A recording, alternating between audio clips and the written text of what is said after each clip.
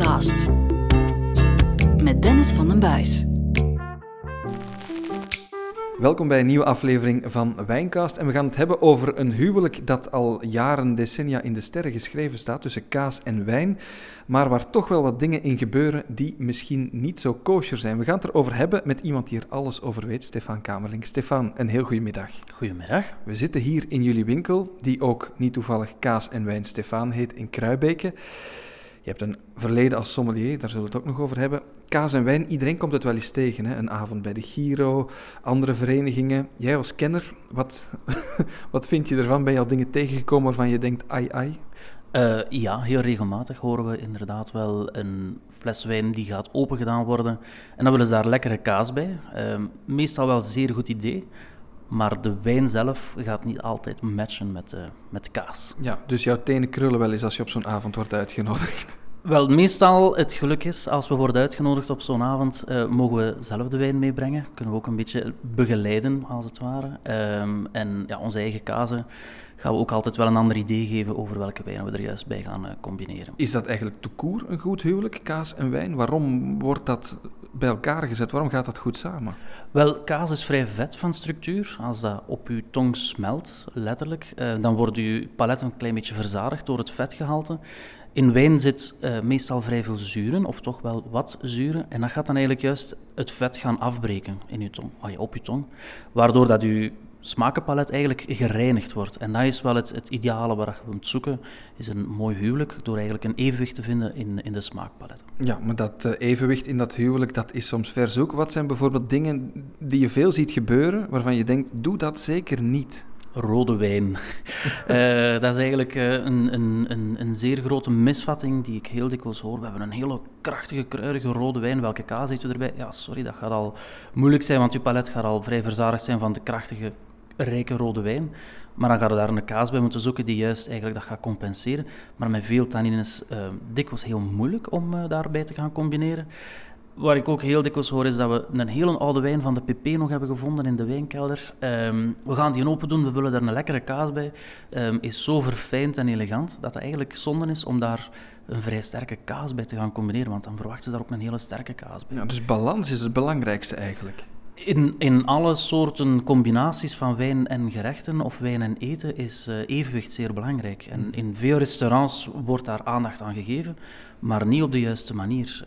Je kunt heel lekkere wijnen drinken en een heel lekker gerecht hebben, maar niet in het evenwicht komen. En dat is soms wel waar meer aandacht aan moet gegeven worden. Ja, want je vermeldt restaurants, die serveren vaak een kaasplankje op het einde, een 4-tal kazen bijvoorbeeld. Als je daar een aangepaste wijn bij krijgt, dat is vaak maar 1 glas, hè? Ja, maar dat is praktisch inderdaad wel heel moeilijk op te lossen, want 4 kazen gaan ook waarschijnlijk van 4 verschillende families zijn. In een groter gezelschap is het altijd handig om een aantal verschillende soorten wijn open te doen en per familie echt te gaan bekijken welke kaas bij welke wijn gaat gecombineerd worden. Maar in een restaurant, na een maaltijd nog 4 glazen gaan drinken en per stukje kaas een ander glas. Dat zijn wel goede inkomsten, denk ik. Ja, dat wel, maar zeer enthousiast wel. Dus dan moeten we daar wel gaan zoeken naar iets dat meer conform is. En dan ga ik makkelijker naar een droge Madeira bijvoorbeeld. Ah ja, dat is een allemansvriend dan eigenlijk. Een allemansvriend is veel gezegd, maar wel toepasselijk bij de meeste kazen kan daar wel een oplossing voor gevonden worden in een richting. Of een hele mooie Amontillado sherry, die wel wat zeldzamer is. Dat kan daar ook zeker goed bij verschillende types van kaas. Ja, nu zitten we al bij die grote algemene regels. Laten we eens inzoomen op die families die er zijn. Hè. Als we beginnen bij de jonge kazen die we kennen, jonge kaasblokjes die op tafel komen, heel klassiek, op heel veel plekken. Wat zou daar goed bij passen? Een pintje bier mag ook.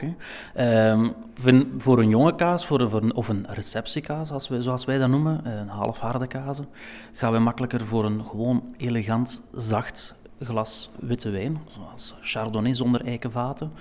Chablis is daar een heel gekend voorbeeld voor. En ook gewoon naar als de kaas niet echt een hele lange nasmaak heeft, hoeft daar ook geen grootse wijn bij. Met receptie met kaasblokjes ga ik mij ook niet voorstellen dat daar heel dure wijnen gaan opengaan. Dus dan kan daar eigenlijk wel een lekkere, zacht, eenvoudig glas wijn bij. Mm-hmm. Als we in dat assortiment van de gewone blokjes naar de wat hardere kazen gaan, die wat gerijpter zijn, wat scherper, wat kunnen we daar best boven halen? Daar kiezen wij zelf dikwijls voor 2 opties. De eerste optie is voor dan juist wel voor krachtige witte wijnen te gaan. Chardonnay, maar dan wel met eikenvaten. Maar daar kan ook bijvoorbeeld al een wat oudere, gerijptere witte wijn bij. Er zijn weinig witte wijnen die nog positief evolueren, dat geef ik wel grif toe. Maar de harde kazen die wat ouder zijn, zoals een Beaufort of een lekkere Comté, die zijn ook een beetje zouter, gaan ook een beetje krachtiger en rijker en vooral smelten op de tong. En die vragen dan ook wel natuurlijk een steviger glas wijn. Mhm. Nu, voor de rode wijnliefhebbers, ik ga niet alleen over witte wijn gaan combineren. Bij rode wijn, bij zo'n type kazen, durven wij heel gemakkelijk een Pinot Noir of een zachte, gerijpte Nebbiolo gaan opendoen. Dat zijn zeer elegante wijnen, die dan niet mogen overpoweren eigenlijk. Ja, voilà. Daar komt het eigenlijk vooral op neer. De kazen verdienen hun respect ook, maar in Pinot Noir, Nebbiolo zitten we met mooie fijne zuren, lichte tot droge tannines, en dat gaat eigenlijk uw smakenpalet terug in evenwicht brengen. Ja, als je dan naar de meer cremeuze kazen gaat, ook misschien niet al te hard doorsmaken, de gewone brie bijvoorbeeld, die ook wel op veel kaasplankjes of kaas- en wijnavonden voorkomt, waar houden we dan best rekening mee? Vooral met de korst, met de witte korstkazen, zoals brie en camembert, die toch wel pittiger doorsmaken, gaat ook zelf de korst, want in brie en camembert zit er wel een gigantisch groot verschil. Als we dat in de supermarkt gaan halen, gaat dat van vrij vlakke smaak naar de hele pittige kazen, zoals bij de echte kaasaffineur. Die gaan echt rijk en pittig doorsmaken, dus daar moet ook wel zeker rekening mee houden. Maar met de brie-kazen heb ik heel graag Viognier daarbij, als druivensoort bijvoorbeeld. Veel fruitigere soorten wijn dan? Wel fruitiger, maar wel met een zacht aromatisch smaak. Want voor ons is brie en camembert is eigenlijk vrij pittig doorsmakend, is ook rijp, dus daar mag wel ook iets stevig bij. Viognier heeft iets licht bitter in zich, doet wat denken aan abrikozen, perziken, en dan dat geparfumeerde mag er ook wel bij. Wat je ook wel eens vaak hoort, omdat we dan met Viognier zitten we vooral in de Rhône, in Frankrijk ook, wat wel eens wordt gezegd als eenvoudige regel, pak een wijn die uit de streek komt van de kaas. Daar ben ik helemaal mee akkoord. Streekproducten gaan combineren. Een heel goed voorbeeld daarvoor is bijvoorbeeld in de Loire-vallei. Er wordt heel veel geitenkaas geproduceerd. Ik denk aan de Crottin de Chavignol, de Celles Sucher of de Saint-Maur de Touraine. Nu, geitenkaas is heel fris, heel zuiver van stijl. En dan is het ook heel lekker om daar een hele frisse, zuivere Sauvignon Blanc bij te drinken. Dus Crottin de Chavignol, Chavignol een dorpje in Sancerre zelf eigenlijk. Met die Sauvignon Blanc is wel een hele goede combinatie. Ja, want geitenkaas, schapenkaas, koemelkkaas, zit daar een verschil in grote stelregels wat je daar best wel en niet mee doet? Ik vind van wel. Bij geitenkaas gaan wij sowieso naar de fijnere, frissere, elegante wijnen. Het is niet omdat we harmonie zoeken dat we altijd moeten contrasteren. Dus in geitenkaas gaan we echt de finesse gaan accentueren met die Sauvignon Blanc druiven daarbij. Schapenkaas is zit ergens tussen koe- en geitenmelk in en is ook minder populair, merken we. Weinig mensen kennen ook schapenkaas, helaas, want ik vind het wel zeer erg lekker, heel origineel. En dan durven we ook wel iets meer naar een tussenslag van wijn te gaan. Combinaties zoals een witte Bordeaux blend, Sauvignon Blanc met Semillon, dat daar iets meer terroirgevoel in komt. Want schapenkaas heeft toch ook wel vrij specifiek karakter. En koemelk is altijd wel wat vettiger. Dus koemelkkazen mogen ook wel meer naar de rijkere wijnen gaan. Ja, zowel in rood als wit. Als het moet, ja. Als het moet, die rode, dat hoor je niet graag, hè? Jawel, maar het is altijd moeilijker om te combineren. Want rode wijn, er is in mijn ogen meer diversiteit in rode wijn.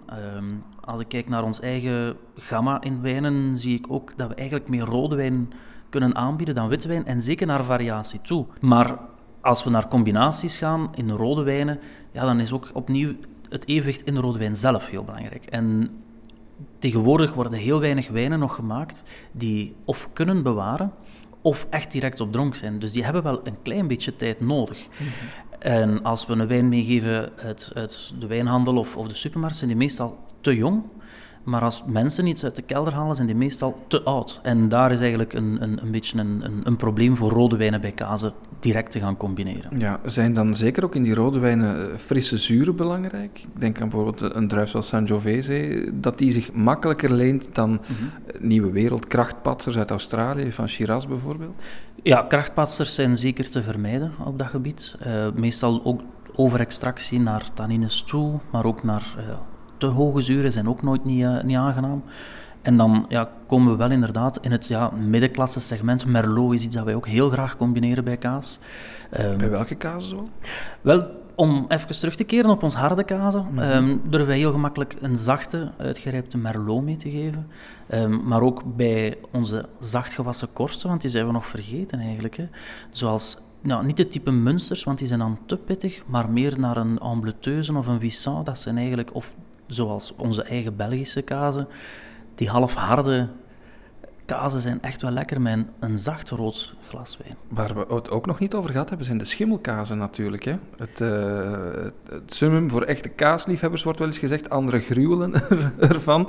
Ja, bijvoorbeeld zo'n blauw geaderde schimmelkaas, wat haal je daar best bij boven? Blauw geaderde kaas is meestal heel zout. En ik denk dat daar heel veel mensen ook een beetje op afknappen, zeker bij de Roquefort, dat is dan schapenmelk en superzout. Ja, dan moet je ook echt wel het zout een beetje gaan counteren met je wijn. Dus vroeger werd er heel dikwijls een oude Porto bij gegeven, wat aan zich eigenlijk nog steeds wel kan. Ook blauwe kaas geven we altijd als laatste. Smaakopbouwend gezien gaat de blauwe kaas meestal of bijna altijd als laatste worden gepresenteerd. En als we dan toch per kaas een andere wijn gaan doen, dan mag daar wel een zoetere wijn bij om af te sluiten eventueel. Nu, niet iedereen is zoetebek, en zeker port en dergelijke meer. Maar bijvoorbeeld een Amarone, als we dan toch over rode wijnen hebben, Amarone met blauwe kaas kan echt wel heel mooie resultaten. Dat is een diepe Noord-Italiaanse wijn, waar ook ingedroogde druiven gebruikt zijn volgens een Ripasso-techniek. Hè? Ja, klopt, Ripasso, maar dan nog eens echt van de ingedroogde druiven zelf. En dat geeft natuurlijk wel heel veel smaak en dan ook een licht zoete kant eigenlijk aan de wijn, die wel mooi gaat combineren. In schimmelkaas is meer dan blauw geaderd natuurlijk, hè? Schimmelkazen zijn, wij denken dan enkel aan de Roquefort en Fourme d'Ambert van deze wereld.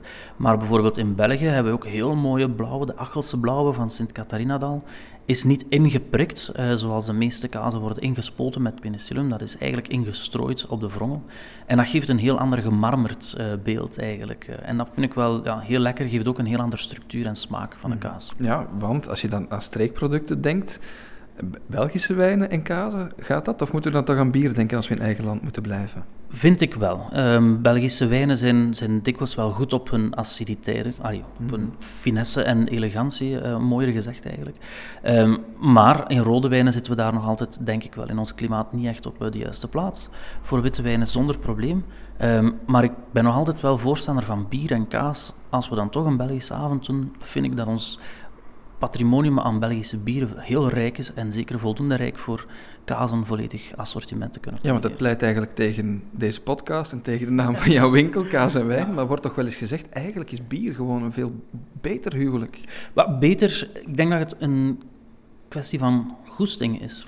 Heel veel mensen drinken heel graag een bepaald type van wijn, andere mensen juist niet.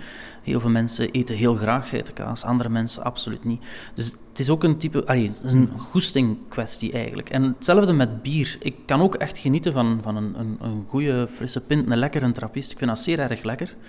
Maar voor mij is wijn nog altijd een andere belevenis, heb ik het gevoel. Maar dat is iets voor mij persoonlijk. Ik denk, een echte bierliefhebber ga ik tegen de borst stuiten als ik zeg van nee, bier is niet lekker. Waar dat ook absoluut niet zo is. Dus. Maar bier en kaas, we krijgen soms ook wel die vraag om bier met kaas te combineren. En dan proberen we opnieuw ook smaakopbouwend onze kazen met bieren te gaan combineren. Ja, jullie hebben hier zelf een zaak al een aantal jaar in Kruibeke. Wat zijn voor jou ontdekkingen of food pairings, kaas met wijn, waarvan je dacht, dat gaat misschien niet samen, dat je ontdekt hebt van, dat is fantastisch nu ik het proef? Meestal is dat met kaasbereidingen geweest. Vroeger, toen ik als sommelier werkte, werd er niet altijd een kaasbord gegeven, maar een kaasbereiding. Ik vind het helaas minder en minder dat daar nog op gewerkt wordt. Geef eens voorbeelden. Een van mijn beste herinneringen aan een bereid gerecht met kaas was Fourme d'Ambert. En dan werd daar een slaatje onder gegeven met geconfijte peer en rode biet. En een beetje roquetsalade daarbij. En dat was eigenlijk heel eenvoudig, maar dat Fourme d'Ambert werd dan lichtjes afgesmolten. En dat was echt wel waanzinnig lekker. Het aardse van die rode biet en dan het licht zoetachtige, maar korrel van de peer. En dan het smeuige, maar licht zoute van de Fourme d'Ambert was grandioos. Nu, ik dacht van, wat gaan ze daarbij serveren? Want nu kunnen daar echt geen zoete wijn gaan bijgeven. En dan werd daar een Beaujolais bijgegeven. Dus om ook echt die fruitige toetsen uit die rode biet veel meer te gaan accentueren. Dat was wel een ware ontdekking. Ja, kan dat rood toch meer een rol spelen als er andere ingrediënten bij komen bij die kazen? Ja, daar ben ik wel van overtuigd. Als een kaas wordt ondersteund door een garnituur, dan gaat daar wel veel meer mogelijkheden zijn. Maar weinig mensen zijn ook echt... kaas is voor veel mensen gewoon echt letterlijk kaas en iets anders daarbij en dan nog een stukje brood en klaar. Maar met kaas kan er heel veel gedaan worden. Ja, want wat je vaak ook ziet op die avonden, dat is dat daar nootjes en druiven enzovoort bij liggen. Zou je dat aanraden om dat mee te eten in combinatie met de wijnen? Om te beginnen, de garnituren bij kazen, daar wordt ook dikwijls een serieuze bal in misgeslagen. Vooral naar fruit toe. Kiwi, ananas horen absoluut niet thuis bij kaas. Ze zijn waanzinnig zuur. Als u ananas eet of kiwi op uw tong legt, dan prikkelt uw tong zelfs er al van. Dus eigenlijk gaat uw tong eigenlijk al een beetje verbrand zijn door het fruit voordat u al aan de kaas gaat beginnen. Dus dat zijn vruchten die wij absoluut proberen te vermijden. Altijd heel mooi wel om te presenteren met zo'n soorten fruit erbij.